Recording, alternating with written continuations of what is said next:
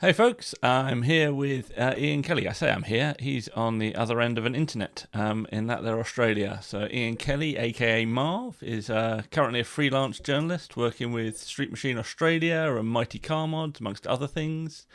Previously been an editor of Motor Magazine, and he is the owner of a very interesting Instagram account, which you should check out, which is aka Marv, where he shares interesting stories from various motorsports and other bits and pieces. Welcome, Ian. How are you doing?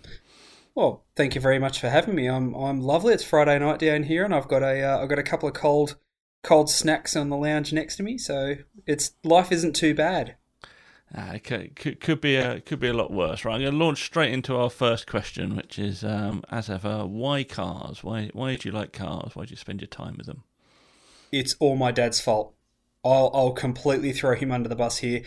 My dad's into cars. His brother's into cars. All my uncles are into cars. My cousins are into cars. All my friends are into cars. There was no hope for me. In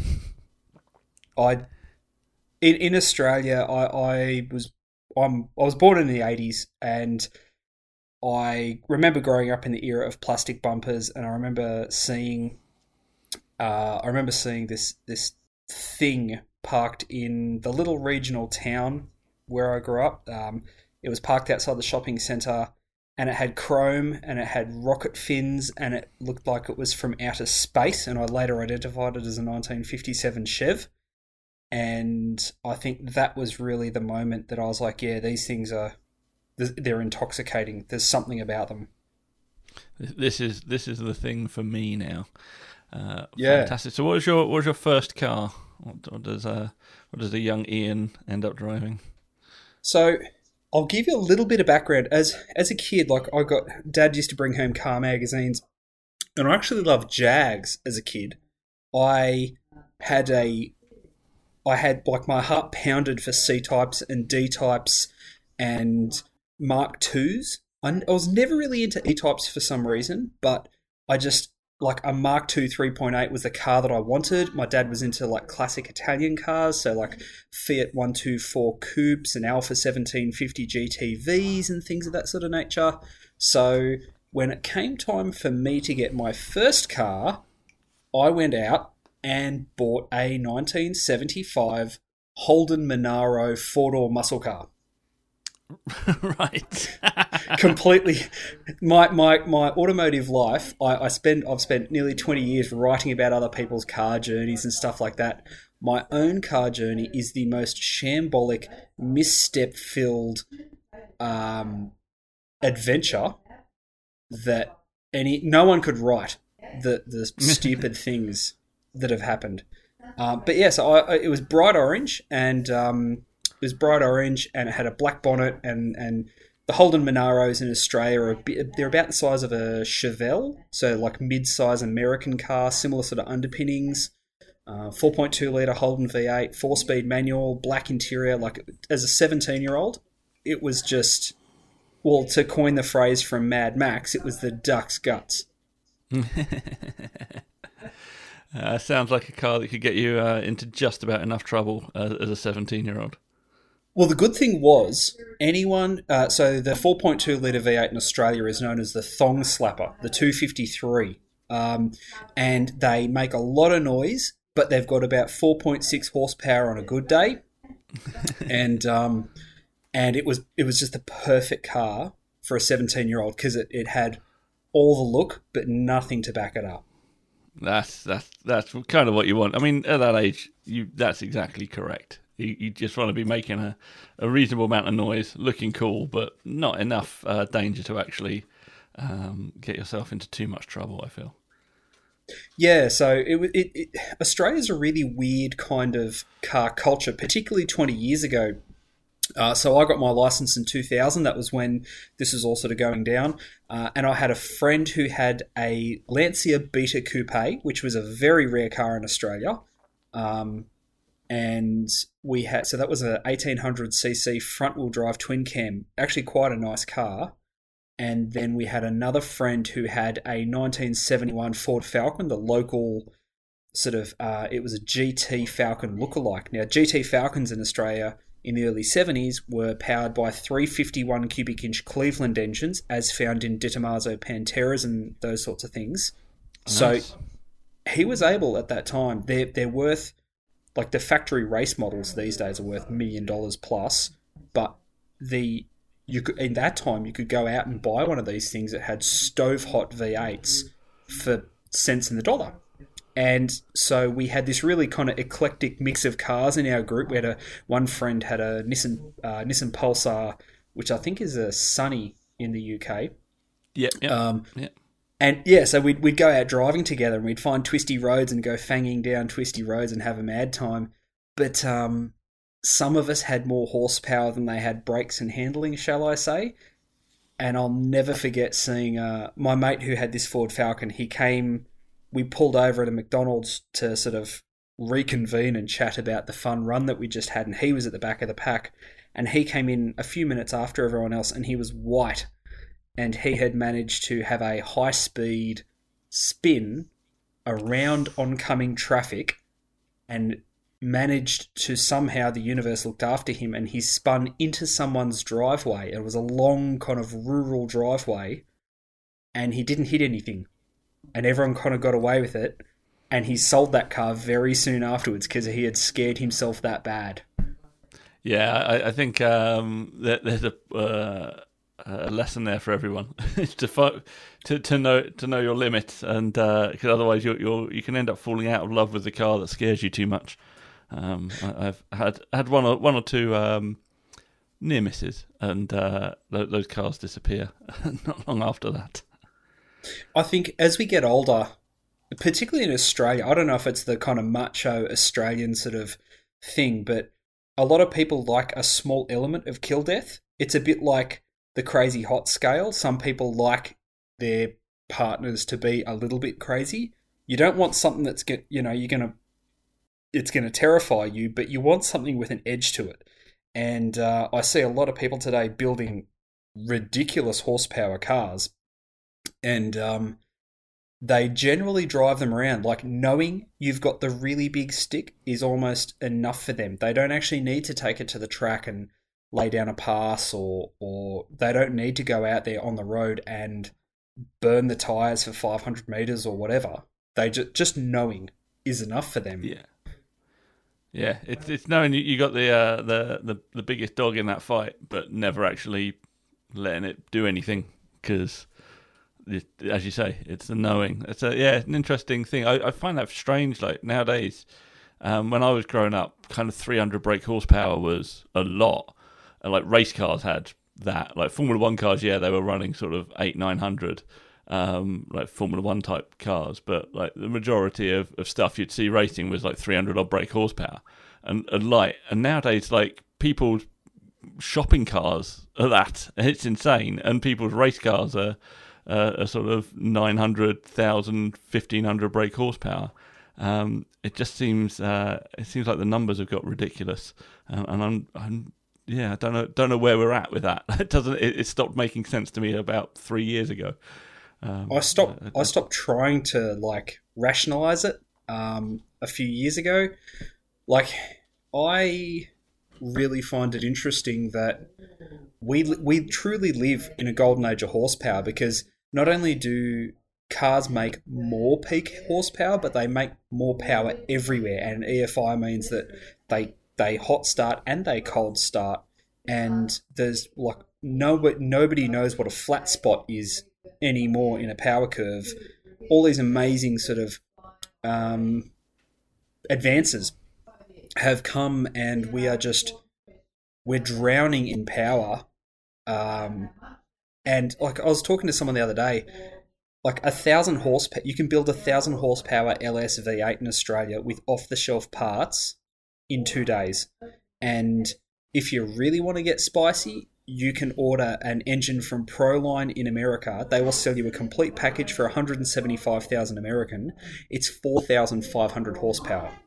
Jeez. Like, Steve Morris Engines builds the engines for the world's fastest street car, which is Tom Bailey's 6 seconds to Camaro. It's won a couple of drag weeks. It's run in the mid 5 seconds over the quarter mile. So his SMX engines, I believe, make about 5,500 horsepower. So, like, if you ever want for horsepower today, you're just not looking in the right place. You can find it. But then I think a lot of people also are getting an idea. We're finally getting a grasp on blending it with style and handling. People aren't scared to, say, cut their cars up and add crazy cantilever suspension, and IRS in muscle cars is a big thing now. I see roadster shops selling heaps of IRS for old cars. Yeah, that's like the pro touring stuff. When that came about, it was like a sudden realization that you might have this gigantic barge with 800-900 whatever horsepower, but being able to go around corners is also kind of fun as well. And I think it's all sort of come together. I think people want to use their stuff too. It's particularly like that in Australia. Like when I was first writing for car magazines 20 odd years ago, there was a clear delineation between race cars and show cars. And now what we have is basically super finely detailed street cars that make race car horsepower and could do race car lap times that are detailed and polished enough to be show cars. And it's so that, like, a lot of people in Australia, there's so much going on. Land prices down here are so ridiculous. We're all mortgaged to the hilt. So you can't necessarily have a tow car, a trailer, a race car, and then a nice Sunday cruiser. If you do have that, you're very wealthy. So people have to build all that stuff into one. And like down here, I see it quite a lot in the UK too. Cars and coffee events, events where you can turn up, be there for a short while, and then leave and go about your day or night are super popular. Yeah, definitely. That it's the show and go kind of thing. Like usable show cars is a big thing. I think that there's less and less of that trailering of show cars as there was, like, back in the late 90s, early 2000s. I think there was a lot of trailering, whereas nowadays, as you say, like the events that people go to tend to be stuff you have to drive to. You can't turn up at a cars and coffee type event with a car on a trailer. You look like an idiot. Yeah, and I think it's also learned behaviour. I think in the late 90s, everyone was still following along from how the hot rod guys and the street machine, for want of a better term, guys would do it. They would trailer all their cars to shows. And you did stuff where you jacked cars up and put displays underneath them. Then, as people kind of found, as we matured as people, like certainly my generation, I'm 37 now, and people sort of around 2005, 2006, I remember seeing that people saying, well, hang on, why am I building these big displays at shows? I want to use my car. I want to actually get out there and like, my family needs to enjoy this as well. I'm spending a lot of money on it and spending a lot of time on it. So let's just use it how I want to use it. Let's not conform to the, expectations. Yeah, for sure. One of the other things actually that popped into my brain while we were talking about the extreme horsepower stuff was a thing I learnt the other week that Christian Koenigsegg, who owns Koenigsegg, unsurprisingly, his fun summer car that he takes to work is a Mazda MX-5, and it's as a reminder to himself that cars should be fun to drive, and I think that's a thing that's come about. Actually, people don't need to chase this horsepower. As you say, you can buy a 1,000 brake horsepower engine off the shelf now. People are starting to learn that the fun in driving is there, and I think these cars and coffee type events encourage that, because you've got the journey to and from is also part of that experience. I think that's definitely a change. And I think that people are remembering that variety is the spice of life.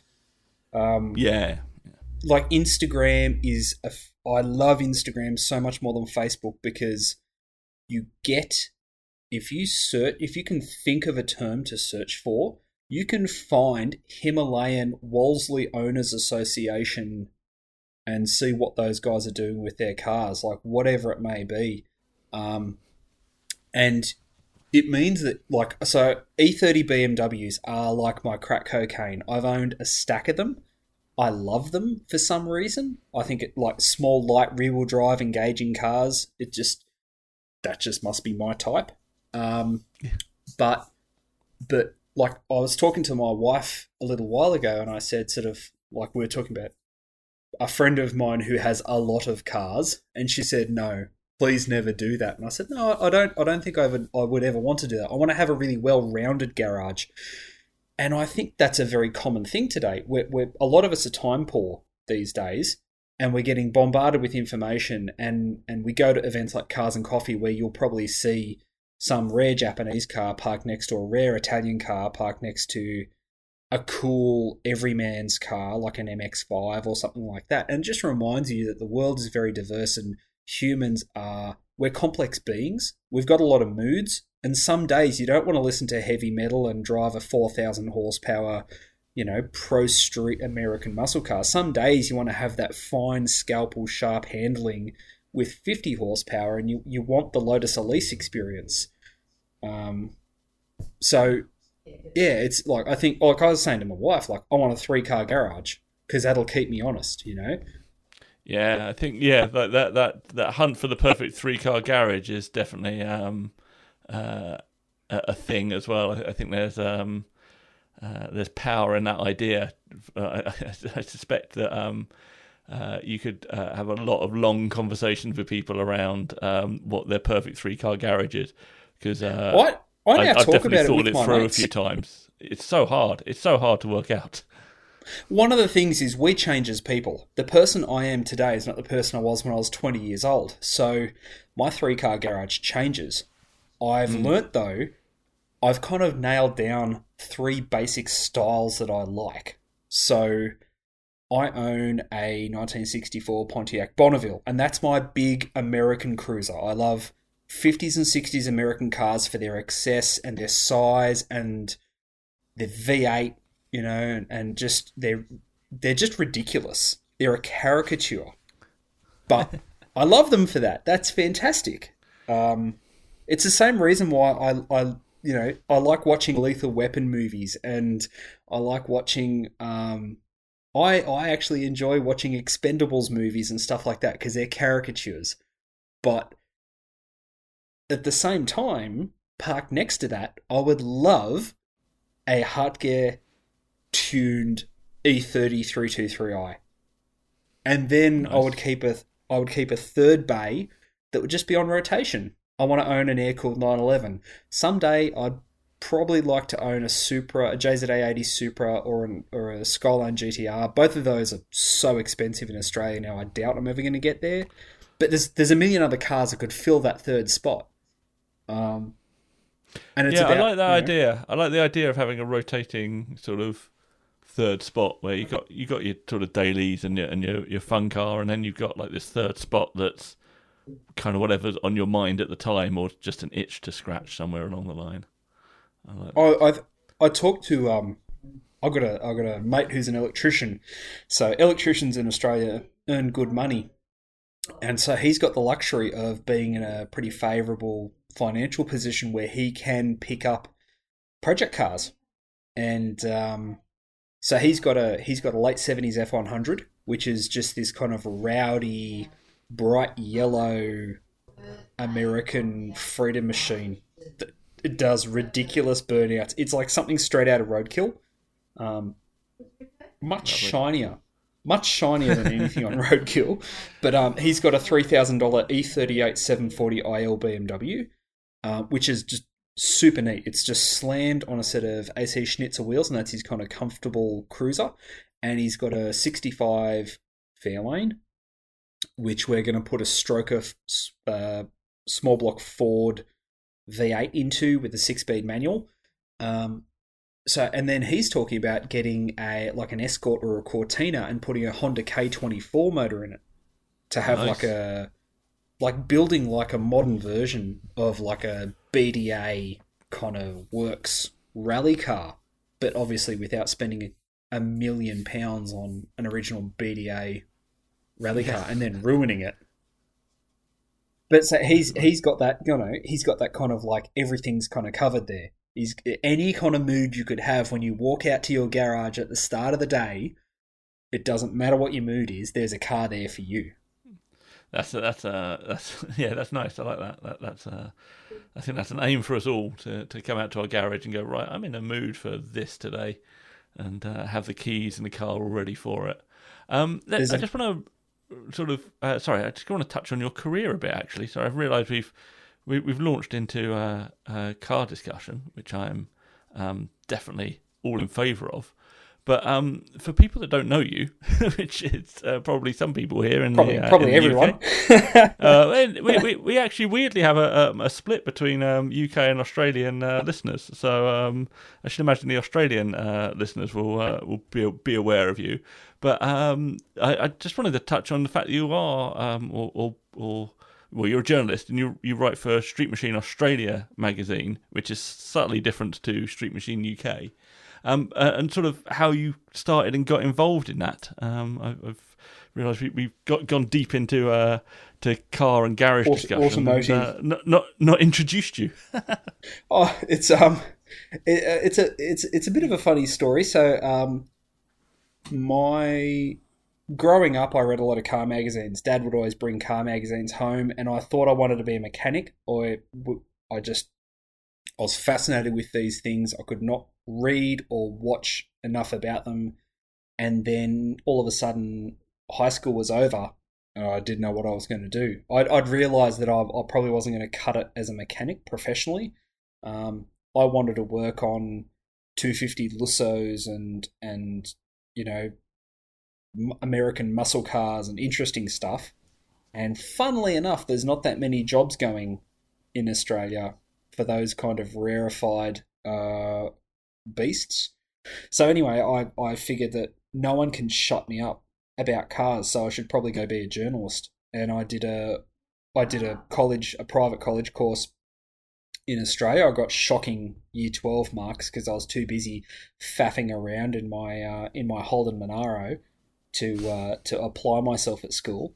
But I was lucky that there was a private college and I went to that, and as part of that there was a work experience component, and I used to read, like, Street Machine magazine was my love. There's these things that men would go into garages and build these things, these amazing shiny beasts, this outpouring of creative energy, and they seemed like regular guys. So I thought, well, there's hope for me yet.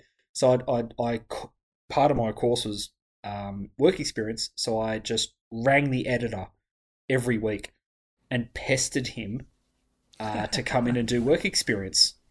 And so I just started doing, Friday was my work experience day, and I would just come in every single Friday, and for 6 months. And then at the end of that 6 months, I'd kind of ingratiated myself, and I'd had a few sort of jobs helping out, and I did a lot of the crap jobs. Kids, if you're listening and you want to work on in the media or something like that, you're going to have to do a lot of crap work. It's just, you're going to be asked to, like, help out on photo shoots for long hours with no pay and that sort of stuff. It's all part of it.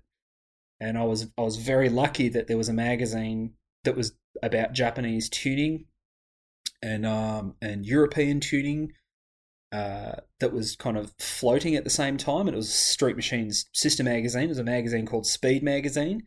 And my job interview was, we were at the pub on a Friday afternoon, and the editor said to me, "Do you know what an RB26 DE double T is?" And I said, "Yeah, it's a Skyline GTR motor." And they were a rare thing in Australia at the time. And he said, "Well, congratulations, you're my new staff writer." So I said, good interview. I said, "Oh, okay, cool." And it's been, it's 18 years this year that I've been writing about cars. I did a lot with late model Japanese, high performance European, high performance cars. My dad's background with Fiats and then Peugeots sort of helped me with that. So I knew about 205 GTIs. We had Peugeot 405s at home, so I knew about, like, Climb Dance. I bought a copy of Climb Dance for a birthday or Christmas when I was a kid, and I wore that VHS out, so I knew all about European tuning and whatnot. Well, I thought I did at the time, and it stood me in good stead. So it's been good. I actually got into. I met the Mighty Car Mods guys in 2005, 2006. Because I had a thing for Subaru Liberty RS Turbos, which is an Australian-delivered legacy RS Turbo. And Marty and Ben, who's a mechanical Stig on the show, and Al, Turbo Yoda from the Skid Factory, we all love our Turbo Subarus. We like the Liberties Legacies because they're a bit more of a sleeper. And I got to know those guys through that, and we've had some great times. I was actually last night. I saw that there was a Facebook memory. We went to the United States in 2016 and we built a car. We took a WRX, a 2002 WRX or 2003 WRX wagon, and we chopped it into a ute in 2 days, and then we battled roadkill in San Diego. Yes, I remember that. That's a fun couple of episodes of both of the shows. That's awesome stuff. So you also write for Mighty Car Mod. So are you authoring? Because you've written a book for them, and you've done other stuff with them. Yeah, we've done 2 books. We did a reprint of the original book with more cars in it, and I do most of the blog posts. And I help them out. Like I've produced some episodes for them. We did a HQ police car for a Super Cheap Auto ad with an LS1 in it. I kind of I hang out with the guys quite a lot. They're good mates of mine, so we're always chatting and talking, and projects kind of come up as we talk and chat. We're like, oh, you know what? This will be really good. We should do this or we should do that, and it all kind of boils away, and then all of a sudden one day I get a phone call to say, hey Marv, can you go source us a HQ and an LS1? Nice. That's a good phone call to be getting. It's great. It's always fun. You've been doing this kind of 18 years or so. So has the Australian scene changed that much in that time? And if so, sort of how has it evolved to where we're at now? It's changed massively. I think the advent of everyone having the internet in their pocket has meant that there are cars that aren't as scary to own. So a good mate of mine has a Maserati bi-turbo, and when he bought that car in 2004, like, good luck. You have to import everything to Australia for that car, like my Pontiac. It becomes such an expensive exercise, whereas now there's a lot of information out there that means you know where the interchange is. Hey, did you know Mercedes pistons actually fit that car? Oh, okay, whatever it may be.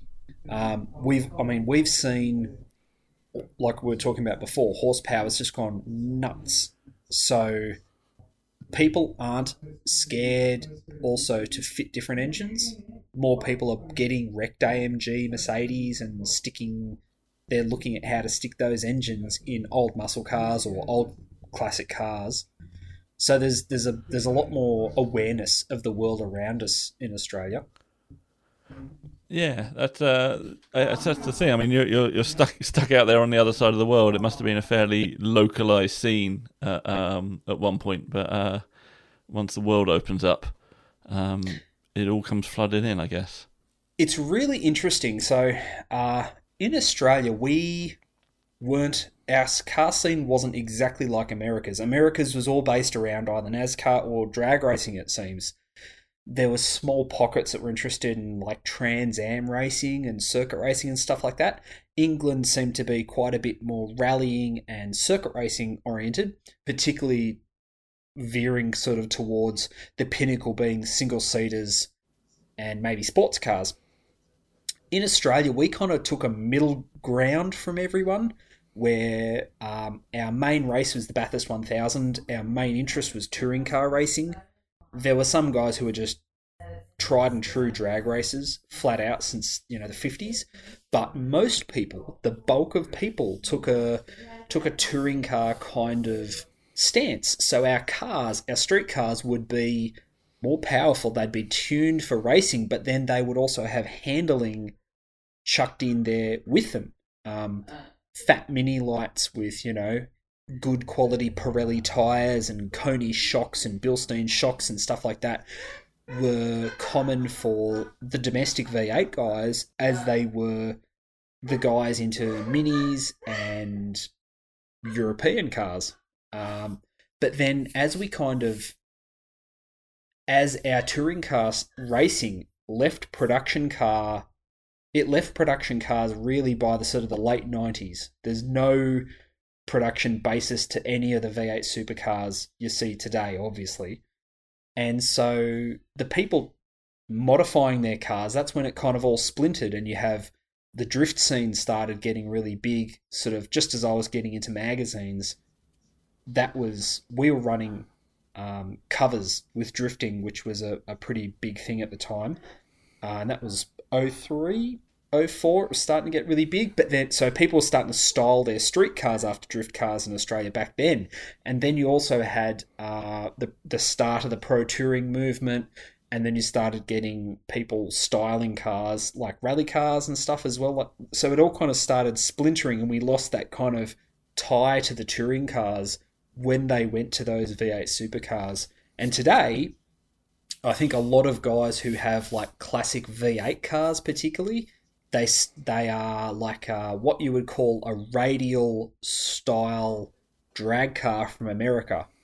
So they're not the big slicks, but they take inspiration from like a very powerful American street car. That makes sense. That's an interesting kind of. It's splintered when the touring cars became less identifiable as road cars. I think that's a sort of a weird knock-on effect on a culture of a decision somebody made somewhere for entirely different reasons. It's that's quite interesting. We had a big dust-up in the mid-90s when Group A racing went by in 1993 in Australia. You guys went to the Toka touring car 2-litre style of racing about then, I'm pretty sure. Maybe 92. In Australia, it was 1993, so we had domestic 5-litre V8, like rear-wheel drive, Holden Commodores, Ford Falcons. They were one camp, and then you had 2-litre Super Tourers running with them, and then they split, and there was this big battle of the touring car codes. And personally, although it did horrible things to motorsport in Australia for many years, as a kid, I loved it because there was like double the amount of racing on any given weekend, and it was shoulders out, like hardcore, close racing. The shame of it was that we had, in Super Touring in Australia, I think you had like 9 or 10 different brands, which is traditionally what we've always had in touring car racing in Australia. There's always been a lot of brands. But then we lost that because the 2-litre touring cars couldn't survive against the, shall we say, competitive structure of the V8s. And we ended up with this we had Holden and Ford, and everyone else who doesn't like Holden and Ford, like my old man couldn't give a toss about Commodores or Falcons, but he loved watching Peugeot 405 MI16s and 406s and even the like Hyundai Elantras and Audi A4s and all those other different interesting cars. He loved watching them go around and battle. And when 2-litre touring car racing in Australia died, there was a whole bunch of people who loved those kind of like late model high performance modern style of performance cars. They had nowhere to turn, really.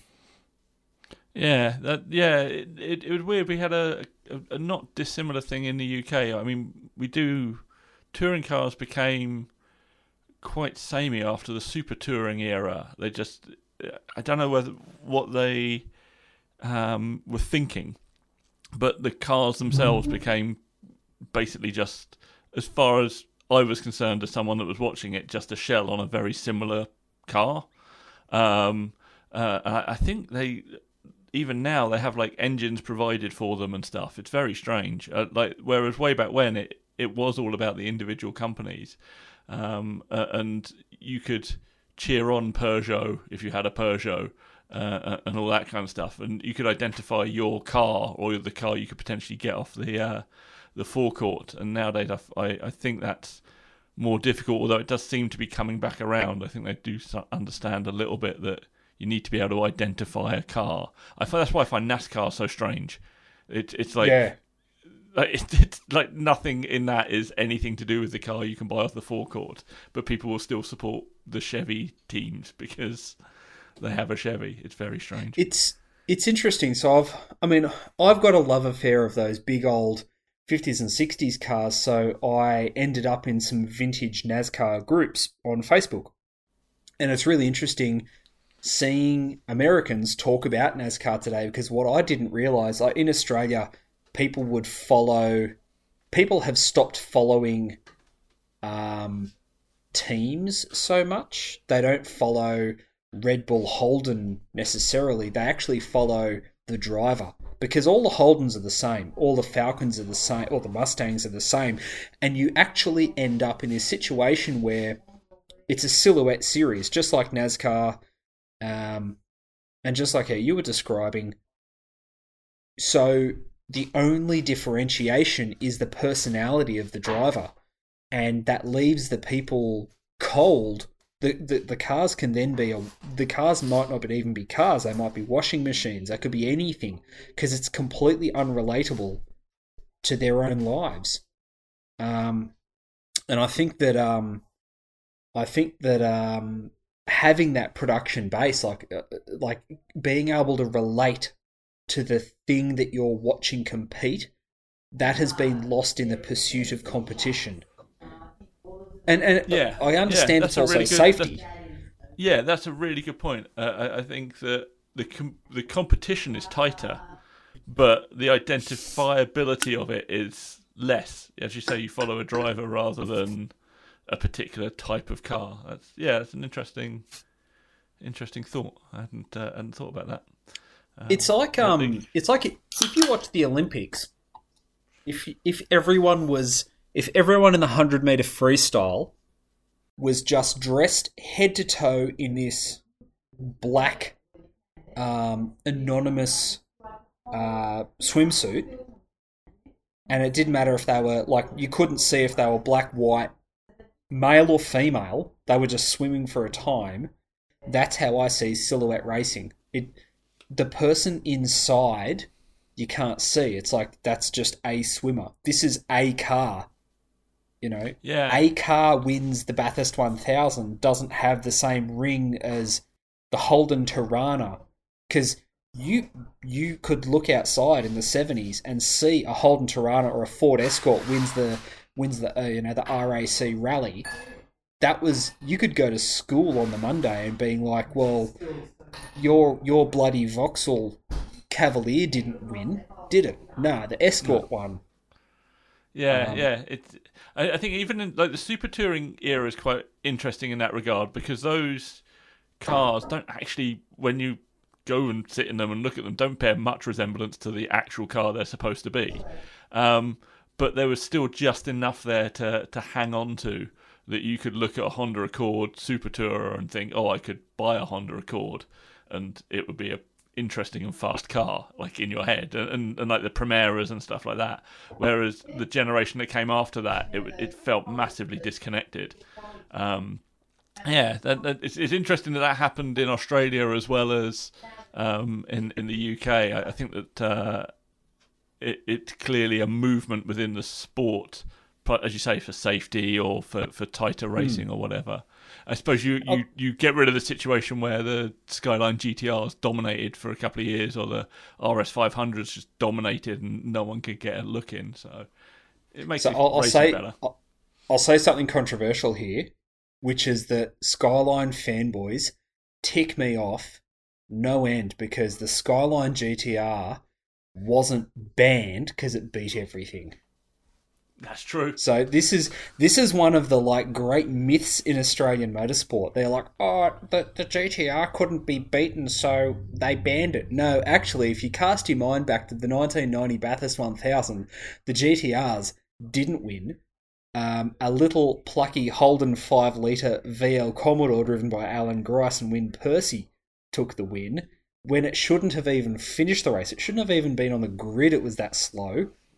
But like, it's funny that we have myths, the myths that build in the automotive scene, particularly in racing. You know, one of the first posts when I started doing the whole Instagram daily post about motorsport or tuner cars or whatever, the first post I did was Smokey Yunick's 7/8 scale Chevelle.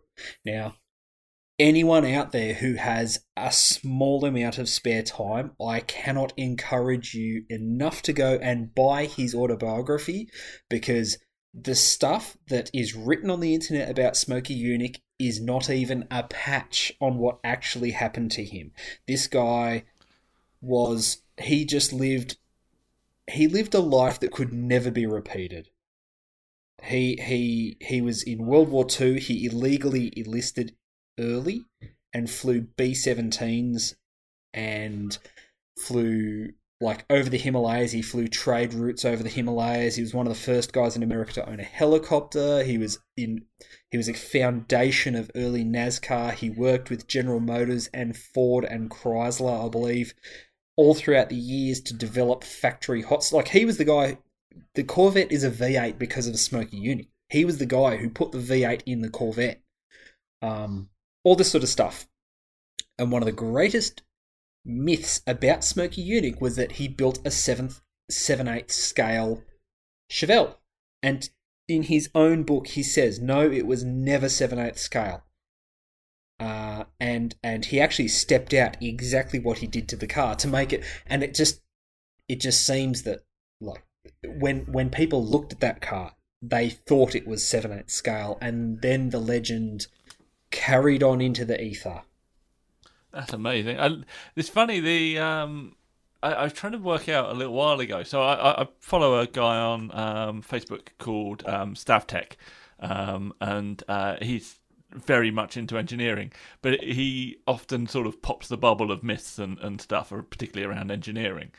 And I was trying to work out a little while ago whether or not the internet's made that sort of myth making better or worse, in that nowadays the actual information is more readily available than it was when your mate down the pub was telling you about it.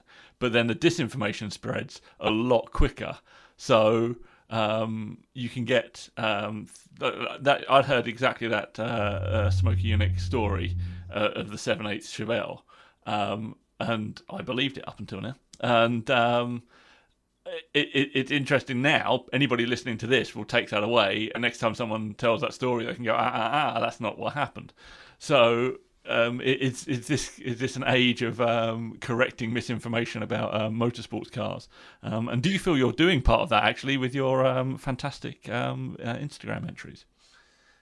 My purpose, when COVID all sort of started happening, I love all the stories. I love all the little asides that pop up in not only motorsport but tuner car culture.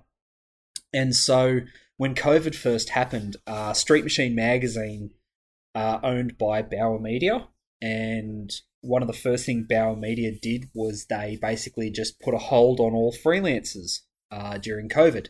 So for the first time in nearly 20 years, my day job, which has traditionally been writing about cars, I didn't have any feature cars to write about. So I needed an outlet. And I literally was writing them on my phone. 2,200 characters a time. I have a Dropbox account that I have been saving car photos into for years. Every time I find something cool, instead of saving it to my phone, I save it to my Dropbox. And so I was able to go through, and I was able to sort of bring up a few more photos and put together, say, 10 photos in a gallery and a bit of a good yarn to spin that was interesting for people. And sometimes it's about popping myths. Sometimes it's about just telling people about this random oddity that occurred that more people should know about. Today's post was about the Celica Turbo cheating in the World Rally Championship. And I've actually had more messages about I referenced that Toyota Team Europe they were going to build 4-wheel drive AE92 series Corolla World Rally cars. And I had some photos. There's prototypes, and I had some photos that I put up, and people are just blown away that these things existed. And I have to say, The only reason I know that is because I stumbled across an internet page that I saved years ago. I would say probably 10 years ago. And I thought, you know what? That would be... I wrote down the information, and I saved some photos, and I put it in a file in my Dropbox, and just... I thought, that is going to be interesting information someday. And it's like... I've got a friend who's an old school 1960s, 1970s car journo, and they have a library at home. Like, I'm talking like it is a 15 by 10 meter room that is just filled with books and car magazines and brochures and scraps of paper with information written on it. And I have the same thing, but it's just digital. And yeah. So I literally sit down, and there's this thing inside me that for 20 years I've done it. So I need to write about cars and pick something kind of interesting, whether it's land speed. Sorry, the slight delay. It's absolutely brilliant. The range of stuff you pick as well. I find it super fascinating that you go from race cars, sort of, as you say, tuner cars. You do the land speed stuff. It's all super cool. It's a peek into the terrifying place that is my mind. My wife says that my brain is like, most people's brains are like one of those like 500 record jukeboxes, and you pick up one record at a time and you play one record at a time. My wife says my brain is like one of those, except the arms pick up 9 records at one time and play 14. And that's been, my brain for, since I can remember. I was raised with my dad, as I've said before. My dad was in a sort of classic Fiats, and he was into, when I was aware of the world, he was into Peugeots. My uncle was into classic English cars. I had cousins who were into muscle cars. On the other side of the family, I had another cousin who was into rotaries, and I grew up with this very diverse range of cars. There was no wrong answer. If you're into cars, it's all good. So there was an English documentary that I wish I could find to this day, called The Power and the Glory, which was just all about motorsport. And it was every week was a different kind of field of motorsport. The first one was land speed racing, which I thought was just completely heroic because there's no prize. All you win is just the notoriety that you are the fastest person in the world. You don't, it's not like you're guaranteed fame and fortune and all this sort of stuff. But they talked about touring car, like tin top cars. So like there was touring cars and NASCARs and stuff like that, and then there was formula racing and sports cars, and like it was all just fascinating to me. And I hope that if some random person stumbles across my posts on Instagram, it causes them to go off and look up some of this stuff and find stuff that just fascinates them, and they can deep dive, and that they can really kind of nerd out on. Yeah, I think you set things up in a nice way. For you give enough information that you can go and find some more stuff about it, or you can take them as that's an interesting story. But if you want to go and find more, you've got the names and you've got the details to find more stuff. I've actually got a question here from a previous interviewer, because we have changed questions between our little podcasts. So our friend Rob Richardson dovetails nicely in here. With a career spanning so many eras of modified cars, what are your favourites and why? Well, one of my favourites, I've got a few different ones, obviously. So, Roof's CTR Yellowbird, Fascination at the Nürburgring was on high repeat. I remember watching that on the internet, and the internet in Australia is famously third world. Kazakhstan literally has better internet than Australia. And I remember watching this buffering. It took 25 minutes to watch a 7-minute lap of the Nürburgring, but I was happy to do it because watching Stefan Rosa just, like, no, you don't drive an old 911 like that. How do you do that? The guy's a magician. So CTR Yellowbird. I used to review DVDs for one of the magazines I worked for, and Best Motoring, Japan's Best Motoring series, was always a favourite. And I remember watching the Mines Tuned for Response R34 GTR school everything. It schooled cars with 2 and 3 times the power of it. And then a guy in Australia actually contacted Mines, and he had the funds to build. He got Mines to build him a Tuned for Response GTR. It was like bolt for bolt, nut for nut, the same. Amazing. And I drove that car, and it was every bit as good as I'd hoped. It was better than the Z-Tune that I drove. I'm fortunate. I'm fortunate enough to have driven some very, very interesting cars, some very valuable cars, and I have to say the Mines Tuned for Response car is the closest you've ever come to having a Porsche GT3 RS packaged in a Nissan frame. That's high praise indeed. Those are a good pair of cars. I'm going to say I was unaware of that car, so I now need to go and look that up. This is the wonder of Marv. Look it up. Mines Tuned for Response R34 GTR. If you search with Best Motoring, you'll see they do like a GTR shootout. A friend of mine has a replica Skyline GTR Hakosuka, which is a like early 70s, sort of the first generation of the Nissan Skyline GTR. His one is the real GTRs, as they inverted commas. They had an engine called an S20, which was a 2-litre twin overhead cam aluminium straight six. My mate Bab's car, Babalui, is a very famous guy in the Japanese tuning scene in Australia. His car has a stove-hot L-series engine, as was found in the 240Zs, 260Zs, sort of in those cars. I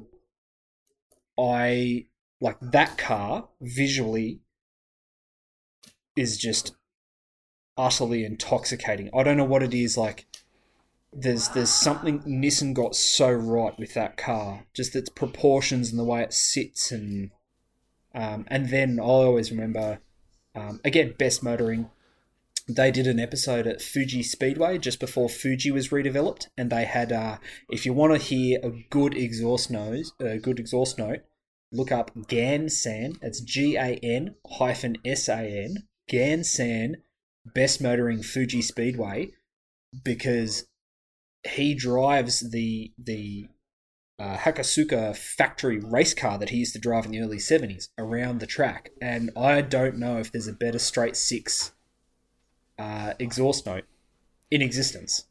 Yeah, I've got a friend in the UK that has a KPG C10 GTR, an actual genuine one with an S20, and for a while it was the only one outside of Japan, and it sounds great, but he's always says that it's never as fast as people think it should be, but it sounds good getting there.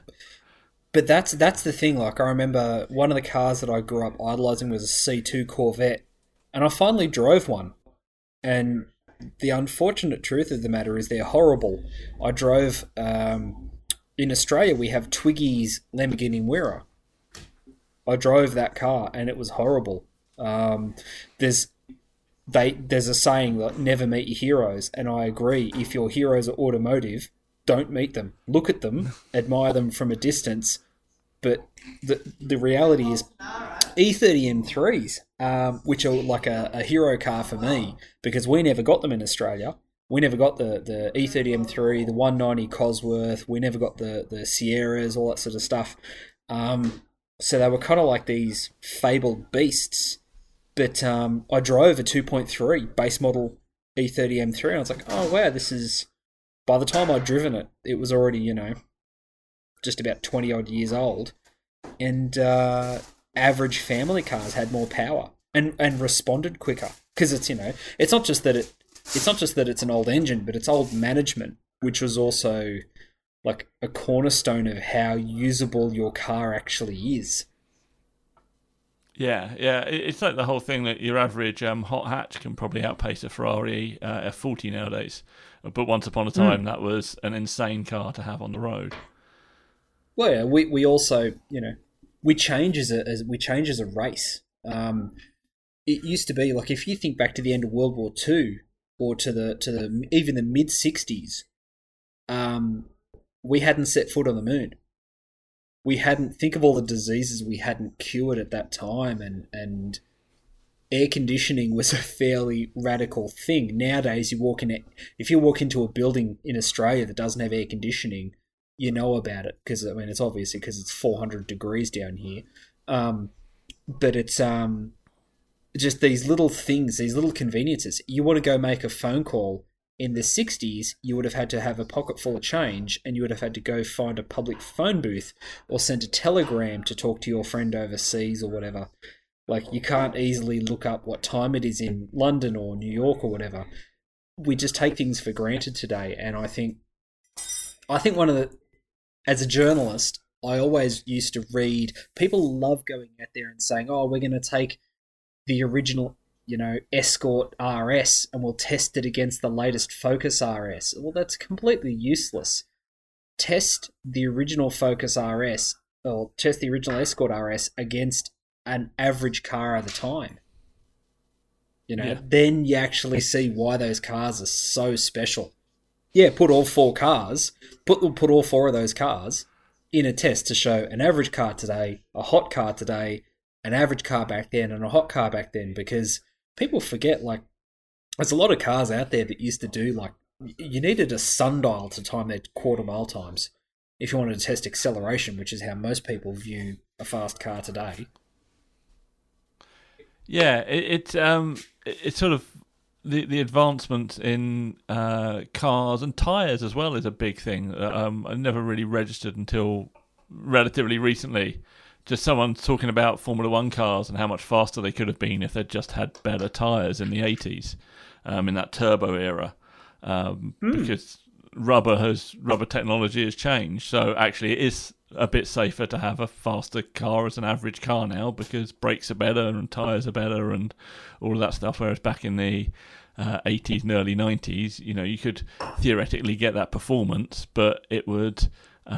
come at the expense of something that was safe to drive. It's an interesting time. I still prefer older cars because I still think they've got a little bit more to them, but there's no denying that if you want to go fast, my diesel Volvo will probably outpace most of the older sports cars.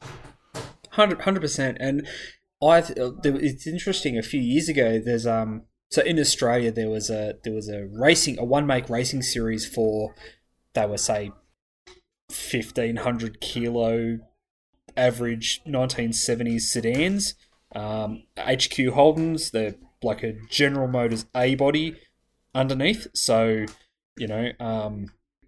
like traditional A-arm front end, triangulated live axle forelink in the rear. They all had 3.3 litre straight six engines that made 9 horsepower in a good day, and everything was kept as any good one make series should be. Everything was kept to spec, and those things were doing lap times around Bathurst faster than the most fire-breathing factory muscle cars of the same day. These were cars, like these HQ Holdens were sold in showrooms at the same time as these fire-breathing 5.8 litre Falcon GTs and stuff like that. And the HQs are going around the mountain like 15, 20 seconds a lap faster. Like 15 to 20 seconds a lap is night and day. And it was all down to shocks and tyres. Shocks and tyres, that was all it was. I mean, my Pontiac, I went into that. I bought that car in 2014, and I decided that I'd try to fix up bits and pieces as I went. And originally I was going to be like a really typical LA Boulevard cruiser, so like 15-inch Astro Supreme chrome wheels. It's airbagged, so it'd be like low and slow, traditional Pontiac engine, because that's cool, and just, you know, cruise it around at 30 miles an hour everywhere. The more I drive today, Australian roads are completely overcrowded because Australian politicians are allergic to spending money on infrastructure. And we have some of the worst drivers in the developed world down here. It's led me to basically say, right, well, my car was ordered from the factory with manual drum brakes. This is a 2-ton car, full-size American thing, manual drum brakes. That was okay in 1964 when you had one car per 19 miles of country to stop it. Now we don't have that luxury, and so I've had to go disc brakes, and I've decided on EFI and all this other sort of stuff, because they're not just faster, they're nicer to drive, and they're nicer to live with. Roller cams have revolutionised V8 engines. We make more power more efficiently. It's great. It's just, and you can keep something that looks really original without sacrificing the livability of it too. Yeah, I think that's the thing. I mean, that's kind of, to a certain degree, the whole retro rides thing, to bring it fully back round to what we're about. It's kind of just much more livable, modified older cars. Sure, we like the slam stuff and we like the rods and all that kind of stuff, but at its heart, the majority of the people around our little scene are just trying to have usable older cars, really, and we have that ability now. We can do disc brake conversions and, you know, install EFI and all that stuff that once upon a time was scary Formula One technology. It's now a thing that someone can chuck in their car in a garage, which is brilliant. The power of the internet and all that. I love what you guys do, because I love seeing all the different stuff. I love seeing, they say that, you know, there's 1,000 ways to skin a cat, and I love seeing 999 of them on your page, because it's just, it always keeps your brain ticking. It just, people, and you know, like, it doesn't matter if it's like an Alpha 75 or a 38 Plymouth or like whatever it is, like a Mini or an Alpha Sud. There's interesting, different ways to do stuff, and people put their own stamp on cars, and it's great. You can deep dive this stuff. I love going in and seeing how, like, oh, how's he mounted that engine? Oh, how's, you know, he's got aircon on that 4AGE in that Sprinter. Oh, that's cool. Like, I haven't seen one done like that in the past. And gives you distraction too. Yeah, that's the thing. It does give you distraction. I think it keeps keeps your brain ticking as well, like with your own stuff. You know, I mean, we can't take credit for any of this stuff. We're not building any of it. We're just showing it off. And I think that's kind of, it's really nice, as you say, to see the possibilities and see the direction people are going. I always think modifying a car is an expression of self in some manner. You know, it's not like purely art or anything, but it is kind of like, this is what I value in my life. Like the 3-car garage that we were talking about really early on. It's sort of like these are the things I currently value, and these are the things that I want in my life. And I think that's kind of true when you modify a car. Like, when I was younger, I probably wanted something that was just fast, whereas now I want something that's going to be slightly more comfortable because I'm middle-aged. Yeah, and that's it. You know, like, I love the idea of outlaw cars. I'm not like super conservative as a person, but I shy away from conflict more than I go and embrace it. So I'd never own a complete outlaw car. We've got cars in Australia that run like 6-second quarter miles and they're street registered. And like, to give a bit of background to the UK audience here, we have like you guys do, we have incredibly restrictive registration laws where some cars have to get emissions tested every year, noise tested, all that sort of jazz. So it can be quite hard to pack sometimes 3,000 horsepower into a average sort of Ford Granada sized family car. But people do it, and this is great. This is, like, people find a way. And people, I even love seeing how people paint stuff differently. It just, a mate of mine over here runs a great Facebook community and Instagram community called Build Threads, and like the whole premise Anth had was just find interesting build threads and share it around, because it's that thing, like, you'll know, you personally will know 10 people who are all into cars that are all slightly different. I know I do.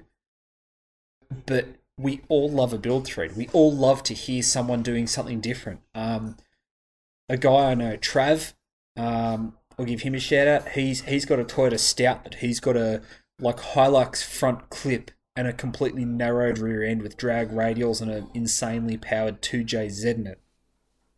That is just an interesting thing to look at, even for hot rodders. It's a wild thing. And I think that, like we talked about before, the internet means we can, even if you're not out there building them in your shed, if you're just collating them and providing them as a thing to consume for the public, like, it should be applauded, because you learn a lot. You see how people solve those problems. Yeah, I think also the great thing now is you're not sort of restricted in your kind of box. So, like, way back when, like, you'd be in Australia, you'd be maybe a member of a local Holden club or whatever, and that's like the people that you socialise with and the cars that you may have seen more of, and that would be influencing your decisions and choices on what you wanted to do. Whereas now, because the whole world is at your fingertips, you're exposed to a lot more stuff, and you won't necessarily go, oh, I now don't want to be in the Holdens, but you might go, oh, this guy over here is doing this guy in Germany has done this to his whatever. 100%. And that's kind of, that pushes your buttons. You're like, I'm going to do that to my Holden, and that's going to be great. One of the guys I know from down in Victoria, Heath, he's got a Holden Tirana with Panasport 3-piece Japanese wheels on it, like a wheel that would otherwise be seen on a Nissan Laurel or like one of those kind of 70s, 80s era Nissan Datsuns. He's got them on an iconic Australian muscle car that is a Pro Tourer. This awesome. Occurs, and it's like this occurs because you've got people out there, like, you can have it's like cooking. My wife loves cooking, and she's like, oh, she'll take a bit of, Italian influence into the traditional New Zealand dish that she's baking for the night, or whatever it may be. We can take these influences. There's no reason we can't do it. The interior of my Pontiac is going to be very 60s. It's going to be like, it's probably the least modified part, which is the I've had the interior retrimmed, and it's going to be like Grand Prix style trim on all the seats. But then we're talking about a car where we've shaved the outside and shaved the trim outside and whatnot, and there's like 60s custom style, and then the drivetrain is actually being quite modern. There's no reason why you can't have a car that's powered like a street machine, styled like a hot rod, with a late model tuner approach to the interior. There really isn't. No, there are no rules. Build your own car. Yeah. That is, I think, probably the best advice anyone can give anyone is build your own car. Take your influences, but then build your own car. That is absolutely superb. Well, we are fast approaching time, I think. This has been absolutely thoroughly enjoyable. It's great to hear the thoughts on other scenes, but also hear the similarities with what we're experiencing in Europe and UK as well. So thank you very much for your time. I have to say thank you very much for having me on. It's been fantastic. I always love talking to different car people from around the world. It's refreshing to sort of have have our own scenes, sort of ideas reinforced and whatnot. But it's great. I love your Instagram, and I love seeing what other people do with their cars. I think that there's a lot of people who harp on about car guys. We're always building cars in our head, you know. I think a lot of people out there listening to this will probably see, like, you walk past a car in the main street of a town, and you're like, oh yeah, if that was mine, I'd have these wheels, and I'd do this and I'd do that and whatnot. Well, Instagram allows us to live vicariously. We get to live out these fresh ideas and whatnot. So, yeah, I think it's fantastic. Like, we should broaden our own, or we should always broaden our own horizons. Yes, definitely. I think I endorse this message. That's absolutely superb. Well, thank you everyone for listening. We will be back again next week. I would like to say I know who it's going to be, but I don't. So that's what's happening.